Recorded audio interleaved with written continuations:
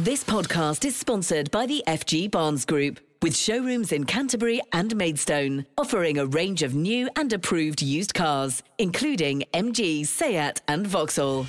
Kent Online News. News you can trust. This is the Kent Online Podcast.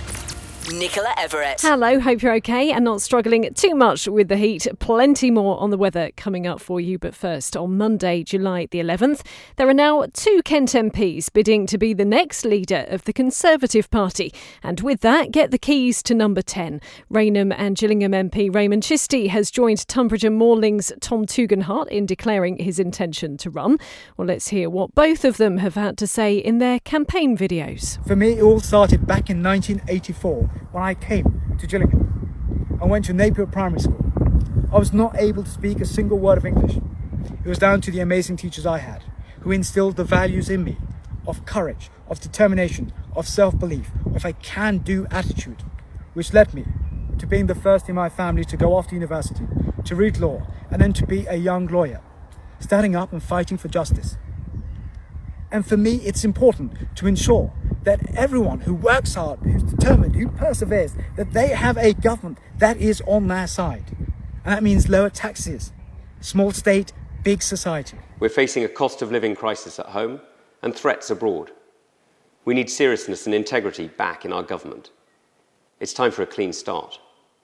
We were elected on a promise to deliver a better future for Britain. Now that promise is at risk. We need a growing economy and to deliver on the opportunities of Brexit. Britain, at its best, is low tax and high growth. So let's cut the tax on jobs and fuel and take the brakes off businesses and people across our country. Well, we'll find out tonight the timetable and rules for the leadership race. So far, 11 candidates in all have made a bid to replace Boris Johnson, who resigned last week. The 1922 committee, which is made up of a group of backbench MPs, are the ones making all the very important decisions right now. And here's some more information on that from our political editor, Paul Francis. What's happened previously under the rules is that candidates for the job of leader need only get the endorsement of 8 MPs. And there's a suggestion that the 1922 committee is likely to increase that threshold, possibly to around as many as 20 MPs. Now, if the threshold is increased to 20 MPs, for example, that is going to make it difficult for some candidates to progress to the first stage of voting, which is scheduled to take place on Wednesday. So it's going to be a fairly frenetic 48 hours for candidates and their teams. You can also watch those campaign videos in full from the 2 Kent MPs within stories at Kent Online. Just click on the Medway and Tonbridge and Morling pages. We will, of course, keep you updated on the leadership race online and here on the podcast. And you can get the very latest in bulletins on our sister radio station, KMFM. Kent Online News. Other top stories for you today. And a child's been flown to a London hospital after being attacked by a dog in Canterbury. Emergency crews were called to Cumberland Avenue yesterday afternoon. The victim is thought to be a 9-year-old boy. The podcast has been told a dog has been seized and a man's been arrested. A huge fire's broken out in a field near Gravesend. 15 fire engines were sent to deal with the blaze off Church Road in Cobham at about 7 last night. Smoke could be seen for miles. Crews managed to put out the flames and say no one was injured. You can see pictures and video on the website. A reminder for drivers, Operation Brock is back in place on the M20. The motorway between Ashford and Maidstone was closed overnight during the weekend to get the contraflow installed. It's been brought back to reduce cross-channel disruption because high volumes of traffic are expected over the summer holidays. Well, if there are delays at the port or Eurotunnel, then lorries will be queued on the coastbound stretch with all other vehicles using the London-bound carriageway, but to travel in both directions. Next today, we're going to be hearing from a Kent mum who's continuing to fight for her daughter to be prescribed cannabis on the NHS. You may well have heard of Teagan Appleby before. She's 12 and lives in Aylsham. Now, Teagan has a rare form of epilepsy, and when it was at its worst, she would suffer hundreds of seizures a day. Well, a certain form of cannabis oil was found to dramatically reduce her seizures and improve her quality of life. Despite medicinal cannabis being made legal here in the UK in 2018, Teagan's mum Emma still has to pay to import oil for her daughter, something that costs around £2,000 a month.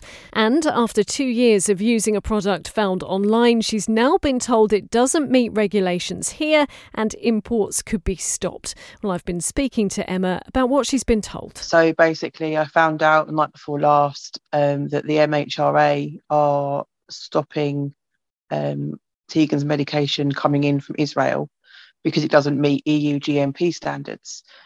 Even though it meets Israeli GMP standards, they're saying that's not enough.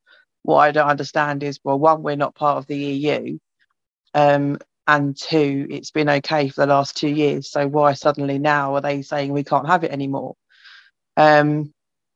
Which is a bit of a problem because we've tried multiple other oils and none of them work like this one does. This is Teagan's main medication, which keeps her safe and out of hospital. So, yeah, it's it's very, very concerning because the last time we didn't have this medication was in the first lockdown when we ran out, and she ended up in intensive care in a coma. So you say you found out a couple of days ago. Have you been able to speak to anybody to get a bit more information as to why, after 2 years, they've suddenly made this decision? MHRA spoke to the importing company about a year ago and told them that there was a deadline, and the deadline is now. That importing company didn't pass that information on to anybody. They thought they'd try and sort it in their own little company, and that hasn't happened. So doctors didn't know, patients didn't know. So now all of a sudden, my private doctor, who's been brilliant in prescribing, is being inundated with people demanding different products, and there aren't any. People above me and behind the scenes are trying to get an extension on the deadline, at least until Christmas or the New Year, just to give us a chance to either amend the issues and try and fix this whole GMP situation, trying to get it through, or to find other products. But like I said, at the moment, there are no other products that we can try. We've tried everything that's available. And this is the only one that really works for Teagan. And of course, Teagan isn't the only one who's taking this medication. No. There's quite a lot of children that this is going to affect, Yeah. isn't there? Yeah, it's around the country. There's a good, I think there's about 30 patients that are on this medication. Not just children. There's children, adults with pain as well. It's used for multiple conditions, but mainly epilepsy and pain are the two conditions it's used for. But for the children with epilepsy, this is life-threatening. If you take the medication away, it could kill them. And I think that's obviously my biggest fear, is the fact that if she comes off this medication and I can't find another oil or one that's going to work, she might not come out of hospital. She ends up going in, because she will end up going in. If you run out of oil, she will be in hospital seizuring out of control. You obviously heard how poorly Teagan got during that first lockdown, but since you've been able to get the medication again, how's she been over the past couple of years? She's been okay. She still has seizures. She's not seizure free. She never will be. But her quality of life is so much better. You know, she's at school. She's enjoying doing things. She's going out with her carers. She's got a very happy life. But yeah, she is still quite a poorly little girl. But we have to make the best of a bad situation. We have good days, we have bad days. We have more good days than bad, but sometimes we do have bad days. And I think we've been in hospital, I think once earlier this year. We ended up again in intensive care, but that's because the oils we were on, she gets used to them, so we have to switch. But we've got to the point now where switching sometimes makes it worse for her. So we just have to play it by ear and very careful what we're doing with her medication. But yeah, compared to before 4 years ago, she's a different child now. New research shows there's been an 846% rise in the number of patients receiving cannabis therapy since 2020. Well, we've been in touch with the MHRA and Dr. Laura Squire, who's their Chief Healthcare Quality and Access Officer, had this to say: "We recognise the importance of these cannabis oil products for children with severe forms of epilepsy. That is why we are enabling continued patient access to them by accepting applications to import. No parent should have cause for concern about ongoing supplies." The MRHA go on to say that they've agreed measures to enable the importer to continue to supply UK patients at least until the end of this year, whilst they continue to work with them on a permanent resolution. We will keep you updated on any further developments with this story. This podcast is sponsored by the FG Barnes Group, with car dealerships in Canterbury and Maidstone. Now, this maybe isn't one you want to hear if you're eating your tea right now, but a Sheppey man's had a bit of a shock after finding a tooth in a beef and onion pie. Adam Young says it was like crunching down on a stone, and after realising it wasn't one of his own teeth, he reckons it might have come from a young cow. Well, the pie was made by Frey Bentos, who say quality is extremely important to them, and they're in contact with Adam as they investigate. A driver's been arrested following a high-speed police chase from Sevenoaks to Tonbridge. The BMW failed to stop for officers and at one point was going at 155 miles per hour. It eventually crashed and the driver tried to run away before being caught in the early hours of yesterday. Elsewhere, a man who rode a motorbike at a police officer near Larkfield has failed to turn up at court to be sentenced. The PC was hit as he tried to stop Jordan Stimson in December last year. The 24-year-old from St Luke's Close in Whitstable admitted dangerous driving and driving without a licence or insurance at an earlier hearing. His lawyers say they haven't been able to contact him. Well, now a judge has ordered his arrest. This is actually one of our most read stories today. A new taxi company is set to start running in Ashford after one that had been transporting customers in the town for more than 40 years announced it was closing down. Arrow Taxis finished trading yesterday, blaming a shortage of drivers and the rising cost of fuel. Well, now Ashford Premier Taxi say they've hired 5 of the drivers from Arrow and hope to continue to serve residents.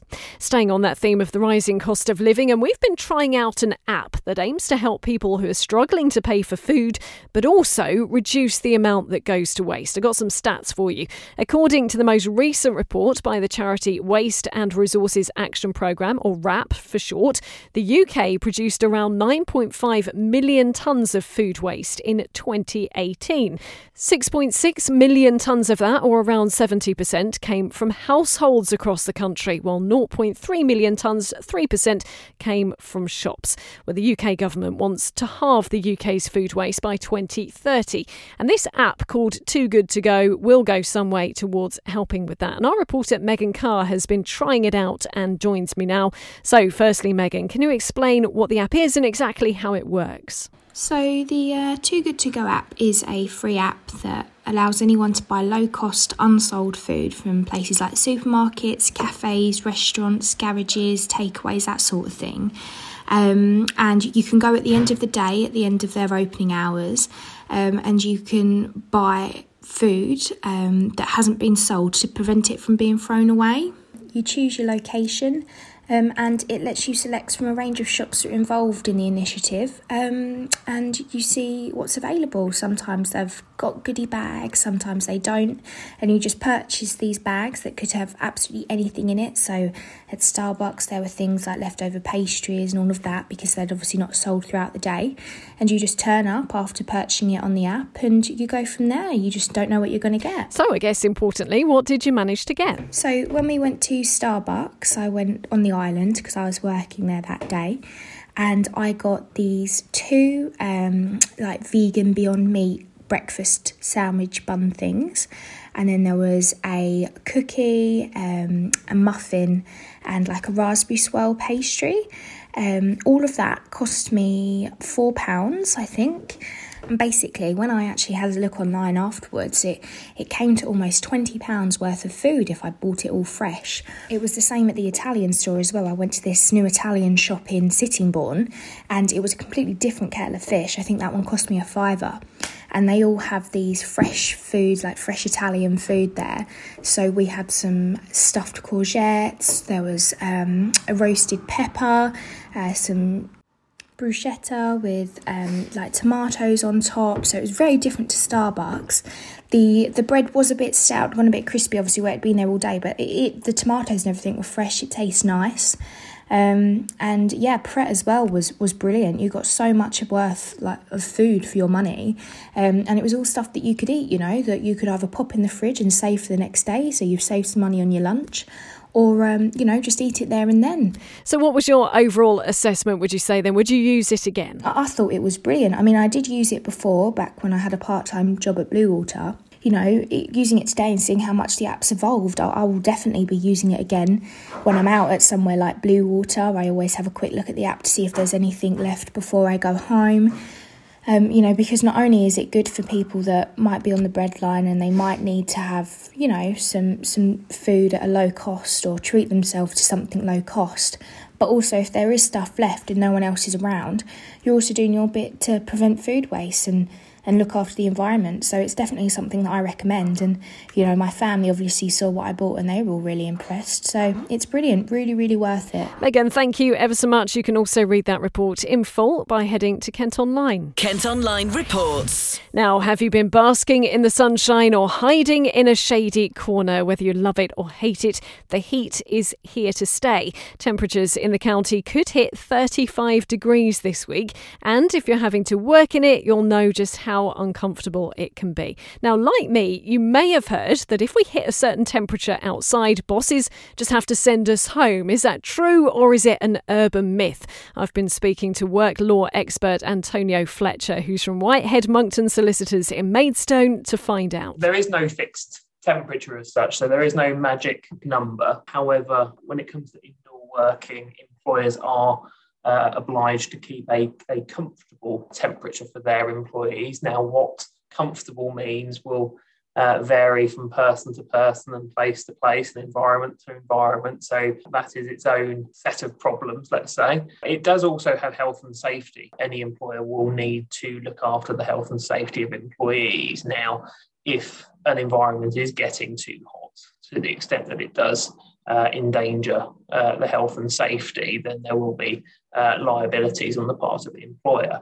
Now, that responsibility extends to all employees, but in particular, there will certainly be categories of people that it will be more relevant to. So that will include pregnant employees, that will include people with underlying health conditions, for example. So other than aircon, how can we all keep cool? Kent's Director of Public Health, Anjan Ghosh, has some advice for us. In terms of staying cool, it's about staying indoors when it's really hot, avoiding direct sunlight, staying in the shade, keeping your room or your house cool by drawing the blinds when the sun is coming in, or when it's cooler outside, opening windows and doors.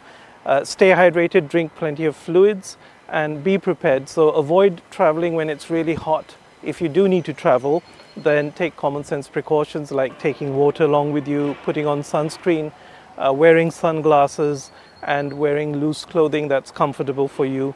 And stay safe. Finally, Kent has some amazing rivers and waterways, but we're being urged to stay safe around them. This is Russell Robson, who's from the Environment Agency. Everybody loves to go and sit by a river. It's cool, it's going to get hotter. But when you look at that river, it might be very inviting, but it isn't like a swimming pool. Just, I think we can all visualise the local rivers in Kent. They're not clear. You can't see the bottom. They don't have a mark saying 1 metre. Just if you're going by the water's edge, just don't ever jump in. You don't know what's underneath that water. There could be tree trunks, there could be debris, there could also be all sorts of things. So what you should never do is run, jump from bridges, jump from riversides into the river. And you've also got to remember that at this time of year, and everybody's been talking about it, cool off.